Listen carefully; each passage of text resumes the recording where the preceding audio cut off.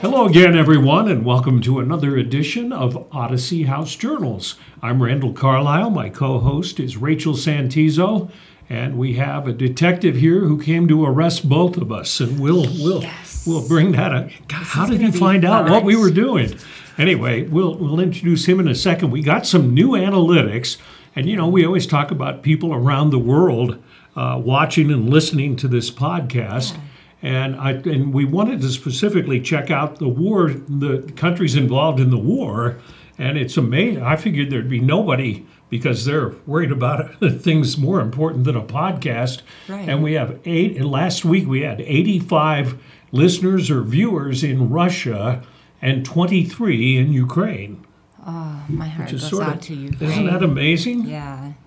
I love Ukraine. And so Rachel has a boyfriend named Igor in Russia who watches all the time. So, Igor, the offer's still there. We're waiting. A bottle of really high quality vodka, not that bad Russian vodka. If you come over, or maybe even if you just email us or text us or something, right? Right, absolutely, Igor. Still waiting. So the guy who came to arrest us is. Did you bring your cuffs? I know. Where are they? They are in the car. Well, this is going to get interesting. He's not taking this very seriously. No, we're not doing so well this morning. Detective Archie Beck from Unified Police. And the reason we have him on, and hats off to you, Detective, and the group you're working with, a lot of people, this is a podcast about addiction and recovery.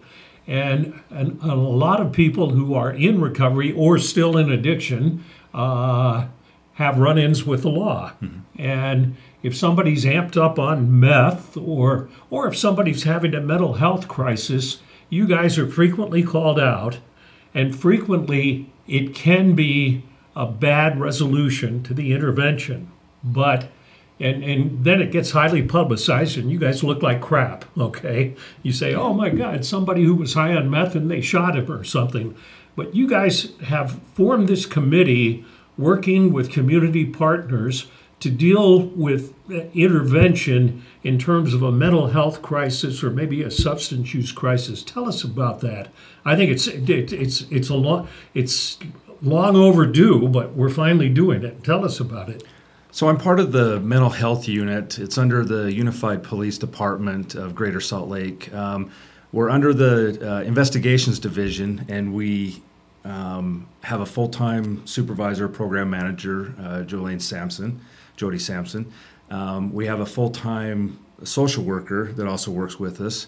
He's from the University of Utah's. They just changed the name from Huntsman Uni. Mental Yes, Health thank you. Yes. Yes. So we actually have him on our staff. We pay for him. And so what the model is, it was modeled under Los Angeles, their mental health unit, which has been around for at least a decade or more. And it's a co-response model. So we have myself as a detective or law enforcement officer, and then we have the social worker. His name's Ken Martinez, and we respond as a team to go to crisis. We also do case management, which is unique to what we do. We not only just deal with the crisis at hand when we get called, when people don't know how to take it anymore, or they do have a mental illness crisis, but it's also complicated with drugs. Right. So we follow up with these individuals. It's an informal meeting. They're not required to do it. They're not required to meet with us and follow on visits with us, but we do it. And so what we did is we had to, because of the volume of crisis calls and case management, it was expanded to the rest of Unified, so our cities and communities that are part of Unified. So we have a secondary officer or detective in each one of those precincts or cities. But even that is a couple times a month on the visit, or that they're involved in the co-response with the social worker. Again, we only have one social worker. We farm him out, but he's a busy man. He is, and it only goes so far. we know that the crisis doesn't happen, at night or It's going to happen at 9 o'clock tonight, so you Exactly. can plan on it. yes. Yeah. So we can't always forecast that. So we try to be available, but we're limited to our response. Then we rely on patrol officers to do that, and then we can be called. We can respond if needed after hours, but again, it's limited. We saw the need that, again, it's not just happening in Mill Creek or Kearns or Magna, which are the areas that we serve with Unified Police. So what we did is we had to expand it, and so we got cities and police departments involved. So we have Cottonwood Heights, we have South Salt Lake, Murray, Sandy, and Draper. So we have 5 cities on top of the cities that we serve, and again, we have the one social worker that a couple times a month We cut him Goes into out. 10 goes different out with each sections. one. Yes, and so again, we're very limited. We're doing what we can, and a lot of that metro model, and that's what we call as the metro mental health unit, is because they don't always stay in one area. They don't just stay in the Right. Mill Creek area. They just don't stay in South Salt Lake, even though we have the shelters. Every day we read about people going on chases, and it involves 5 different cities, Yes. right? Yeah, and it may have started in South Salt Lake, Yeah. or it may have started in West Valley, but it comes through, and these individuals, we deal with them on a constant basis. And so what we can't do it alone, and that's the bottom line here is it law enforcement, we're out there for public safety, we're out there for law enforcement, but we're interacting with these individuals. They're calling us when they're in crisis. Families are calling us in crisis when they're in crisis. And we weren't equipped with the tools, and so we have the crisis intervention program. That's additional training, but we had to get our officers additional tools, and so that's what we are. They're kind of the get there quick, and then we'll come in behind and start working it from there, so the patrol officers can get back on the road for other emergencies. Let's take a situation. I mean, just describe one where you have some kind of crisis situation that could result in officers shooting someone, but doesn't necessarily have to. You guys come in. How do you try to diffuse a situation? I mean, maybe it's somebody who's having a mental health crisis exacerbated by something like meth. How do you diffuse that? What do you do? Oh, that's hard because each situation seems to be different. right. Yes. So I'll give an example of Mill Creek that happened, probably in the fall. The individual was a combat veteran. He was also diagnosed as being schizophrenic. He was not taking his medicine, and for about 3 days he had been awake. And he was just getting more amped up, more frustrated. And finally his mom, who he lives with, was unable to continue to deal with it. Again, it was 3 days. During the night, he had made a makeshift sword out of wood, and he was going around whacking things in the house, outside the house. She finally locked him out because of how violent he was being. She felt that she was in danger, or started to be in danger. And so she finally called us because after about 7 o'clock, the kids are starting to walk to school past her house, and so that concerned her. So we get called, the patrol officers get there, and they see that, okay, he's not acting normal. That's not right, but if we try to take him into custody, all we're going to do is make it worse. He may get hurt. Our officers may get hurt. Again, we don't want to escalate this. So they waited, and time was on our side on this one, even though the kids were going to be going to school, but time was on our side. So I just happened to be heading to work a little bit early that day, heard what was going on, and so I went up there, and working with the officers who had already built somewhat of a rapport, because there was another veteran that was one of our officers who could try to connect with him. And then when I showed up, I started to build a rapport, and I'm also a veteran of the military. And we got him to sit down. We kind of corralled him, got him to sit down, and then I just built I just kept working on the rapport. And I was able to go in and actually put my hand on his shoulder. The officer that had started building a rapport before me put his hand on the other shoulder, and we just told him, hey, we're not going to hurt you. Continued to soothe him, if you will, and told him that we were going to place him in handcuffs, and we did, and we were finally able to use interventions through the fire, and they gave him a sedative and got him to the hospital. So that's what we do. It doesn't always end up like that. Even during this time, he said if we come towards him, if we touch him, he will fight us. Yeah. I really didn't think during this time that was the resolution we were going to get. Yeah. And so that's what we do, is just use time, use distance, try to keep these individuals calm, try to calm them. But sometimes we don't always get that result. Right. Yesterday in Kearns, an individual who's schizoaffective wasn't taking his medications, and he is a drug user. I don't know if he was under the influence of a drug during this time, but he was in crisis. He was out in the street saying all kinds of things. And again, he had been up for 4 or 5 days. And unfortunately, that situation didn't end like this one in Mill Creek. This one ended up where we had to actually go hands-on because he got violent with us. And we got an officer that was hurt during this. Yeah. So, again, you got one situation, but we got another where it doesn't end up with the peaceful resolution. And we understand that, but we try to mitigate what we do. The impact, just my opinion, because I was there, it could have been worse for this individual, but I mean, other than a scrape on his knee, that's all he got. We got him to the hospital. We started to get the treatment that he needed to calm him down for that time. But what we're going to do is go visit him after this and try to get him to continue to take his medication. It's such a fine line, and I empathize. I empathize because we work with, a treatment center dealing with people who deal with addiction, whose minds are obviously not in the right place if they have a run-in with you. But on the other side of the fence, you guys have to worry about your own safety and health. And so it's such a fine line to, every time you read about a police shooting or something like that, there's always two sides to the issue. Yes. And that must be a really tough thing. Do I shoot someone? Do I shoot a stun gun? What do I do to keep myself safe?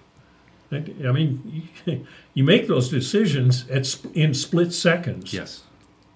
And so it's hard to sit back and see just what the news sees, because it is very dimensional. Even for us as officers, we review so we can learn from others' encounters.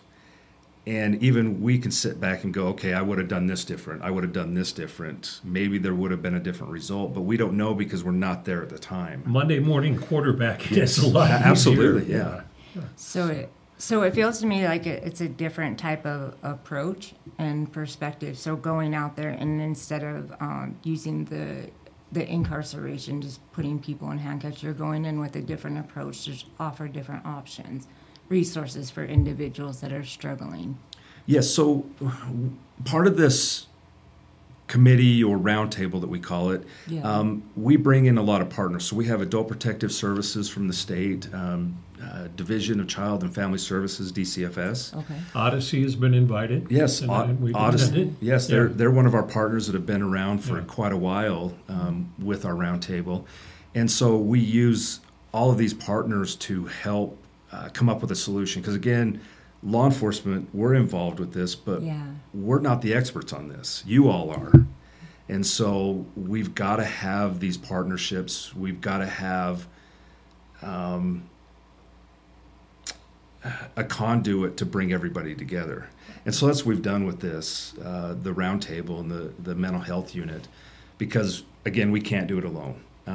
One thing we're finding out is Odyssey House, for example, has a lot of resources, not only for the addiction but the mental health side. Getting people there isn't always easy, but building that link really is helpful. And so we can go in and talk to people and say, hey, have you ever been to Odyssey House? Have you ever been to anywhere else? What works for you? Where can we get you back there? sometimes it's a medical health issue where they don't have the money, so they don't have the insurance. So we also try to find funding sources or organizations that don't charge, and so we can get them into treatment. Or we'll actually help them with the process to get Medicaid and Medicare so they can have the insurance for places like Odyssey House. You know what strikes me is looking. Well, I worked in news for a long time, and now I'm working at Odyssey House, and it strikes me that law enforcement is changing drastically, and the image people have of law enforcement. You guys are coming in with guns and handcuffs and stuff like that, Right. but actually, you don't want to use that gun, No. right? No, we don't want to use it. And again, that's when even trying to get officers to understand this is use time and use distance on your side. Yeah, be ready to go to one of your tools, whether that's a lethal, if ultimately it comes to that. But we also have the non-lethal options, Right. pepper spray, taser. We've got several on our tool belt, but we don't want to. If we can resolve it by using our minds, that's what we want to do, and that's what we want to talk to our officers, and we train them constantly.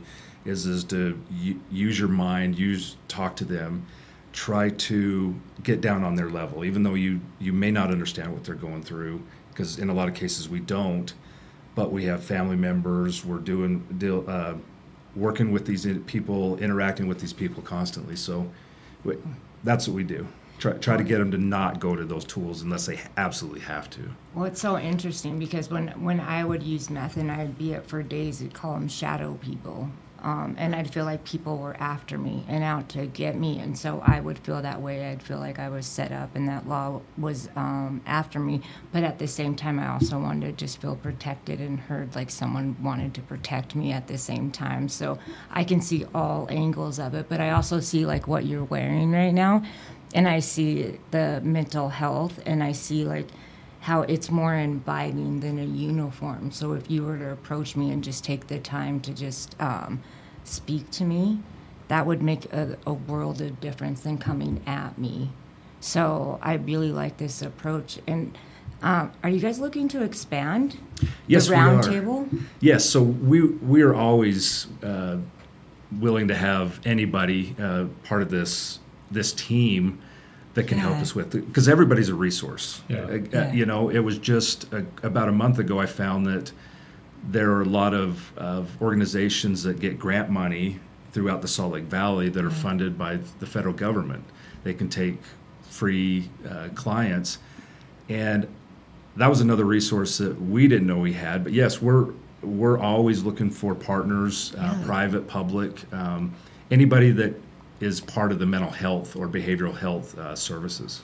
Yeah, I mean, this is just such a beautiful idea. And Yeah, I saw the needed. invitation months ago, and Yeah. I responded, and one of our team goes to the meetings. What are they, monthly meetings? Yes, so it's the first Thursday of each month. Yeah. We've been having it at the sheriff's office there in South Salt Lake, but we like to also go out in our community partners so they can host the meeting, and we Right. just have everybody come there so they can feel more of like they're part of the team.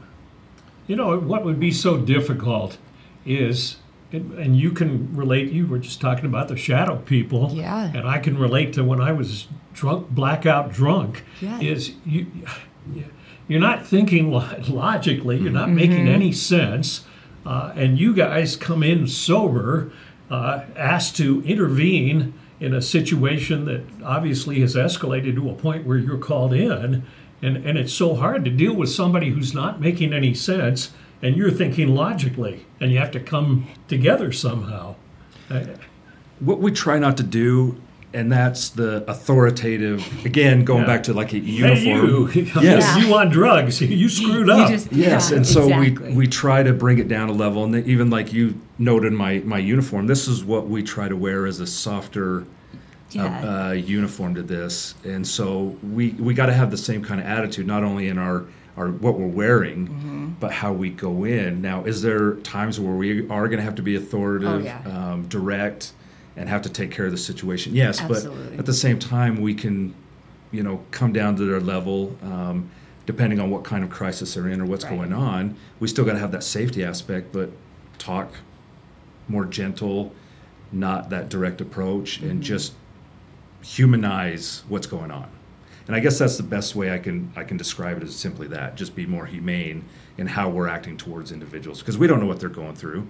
I don't know, other than the brief introduction that we've had on your past and as well as yours, we don't know what we're dealing with, or who we're dealing with. And we've got to figure that out and deal with the crisis that we have at the time, but not knowing everything or what you've had going on in your life. That'd be really hard. Yeah. I mean, it's a first meeting, and it's a bad meeting. Right. Yeah. So to try to humanize and deal with the situation is difficult. We tried before the pandemic, we tried an experiment with Salt Lake City Police and brought in officers to speak in our residential houses to our clients. And our clients have a very dim view of law officers, and a lot of the questions were about stigmas. It'd be like, I remember one, and he said, okay, I'm covered in tats, and you come up to a situation, and let's say, okay, I'm more clean-cut looking and I have no tats. And let's say two of us together with a guy with a shaved head and tats all over his face and everything. Who are you going to suspect first when you come across some kind of scene where there's trouble? Ooh, that's hard, because even individuals that have tats look dirty or disheveled. Yeah. Are they always the ones to worry about? Yeah, no. It could be the individual that is clean cut, and what's he hiding? What's his motives? And the point of this was to get people to understand that there are certain stigmas that you guys have to get rid of, and that our clients have to get rid of as well. Right. Before the pandemic, if someone walks into let's say a bank with a mask on, they're a bank robber. Yeah. Press the button, call the cops. True. Now everybody but now like it's you go into stores, banks, everywhere else with the mask, and nobody thinks anything of it. But it's that same kind of, I use that example. But we don't know. We don't know what's behind the mask. We don't know the individual, and so we can't have the stigmas, the bias. Right. Unfortunately, we all have some type of bias, but we've got to put that aside when we're in this capacity. We've got to try to treat everybody fairly and figure things out before we jump to conclusions of what's going on. This is a program that works. Salt Lake City Police have hired a whole slew of social workers to go out on calls. And it'd be nice to have a team of social workers that you didn't have to split one guy a million different ways, but it all boils down to money. So if you're ever reading, and say for Unified Police, their budget's determined by the Salt Lake County Council. So if you're ever reading or hearing about a request for money for something like social workers, and you say, no, we need more cops on the street to crack down, think about this podcast a little, because it can make a huge difference. Because you might be the same person who's really upset over the fact that somebody with autism is shot by a police officer during some kind of crisis. If there were more social workers going out with law enforcement, it would make a huge difference. You guys want to expand, right? Yes, and it all comes down to funding. And that's, again, going back to what we do, and it's not just the areas that we serve. Unified has the contracts with Mill Creek, Holiday, Midvale, Magna, and Kearns, and then the unincorporated areas in the canyons. But we don't just stay in our areas. It truly is the Salt Lake Valley, the greater Salt Lake. And even though Taylorsville is not a city that's with us anymore in Unified, we still go out to individuals in Taylorsville. We go to West Jordan. We'll go to South Jordan. So it's not just our areas. If we're asked to come assist, whether that's from the law enforcement agencies, state agencies, we'll go out with Adult Protective Services quite frequently to deal with people that are in crisis, mental illness, follow-up, or whatever. But we're not just in our cities that we have contract work. And I think that's the biggest misconception, is it's just Unified. It's not. It is the greater Salt Lake. Everywhere. Yes. How are you asked to come and assist? Is it through Unify? Do people contact a phone number? How are you asked? So a vast majority of them are actually through 911. People are Okay. in crisis. They don't know what to do any longer. They don't know what to do, or family members. And so Yeah. they'll just call 911 and say, he's being violent, he's been out of control, she hasn't slept for days, she Yeah. doesn't take her medications, anything like that. But a majority of these are 911 calls for service that we will respond to. Some are referrals from, again, Adult Protective Services, but we also get family members that call all the time, Yeah. just to people they know in law enforcement. And then it comes to Jody Sampson, our program manager, and we go and see these families. So then it's more informal, and so it doesn't always go through 911. But again, most of them do. Okay. Yeah, most of them are just people are in that 'Cause it's the crisis, family crisis. members, and they need immediate attention, and so it comes through 911. And it's primary mental health? Yes. Okay. Sometimes drugs involved, but it's going to have both. It's going to have a mental health component. Well, of yeah, it. because they're in that crisis. Because we Yes. have family members at time, people relapse and they don't know what to do. They feel at a loss. And so I'm wondering what they can do, because at times it's kind of, people have to go out and there's not very many options. And so is this an option for them? This is an option, yes. Yeah. But then it comes back to the availability. Yes, we have the patrol officers that can respond. They've got the training to do this, but it's limited training. And then going back to, that's a mental health crisis. That's important to that individual, but we've got all these other crimes going on. And so we've got to get them back on the road to other things. But that's still important. Right. And we don't have enough resources to deal with all the crises that we have. And if they were to call, it doesn't mean that they're going to get arrested. That's a really important question for you to answer Right. if anybody's listening, because if we have family or a family support group and they feel like they want to call for the safety of their loved one, if they call, does that mean they're going to be arrested? No. And even if there is a crime, and let me back up. Yeah, I know it's like a when I difficult say question. no, our goal in those crises are not to do law enforcement. You know, Yeah. we need to deal with the crisis. Now, if there is a crime that has been committed, okay, is it enough that rises to the level that they need to be arrested? They need to go to jail. Yeah. Can we do that, take care of those crimes that are committed in a different way, and that's do a referral, do a citation in lieu of an arrest? Those are the options we have. One thing I want the family members to understand with that is especially those individuals that have mental illness and they don't take their medications. They don't like how that makes them Yeah. feel. What the crimes allow us to do is go to the court, and the court says, okay, we're going to help you manage your illness. So we're going to require you to show us that you're going to therapy, show us that you're taking your medications, and start that maintenance that way. So it's a tool. Again, we don't like to use that. But the crimes that have been committed is not our priority at the time. Again, it needs to be addressed. Right. But no, they're not always going to be arrested. I mean, I'm a fan of people taking accountability and Yes. responsibility, and I feel like an arrest can be an opportunity. See, you were You setting know, him up.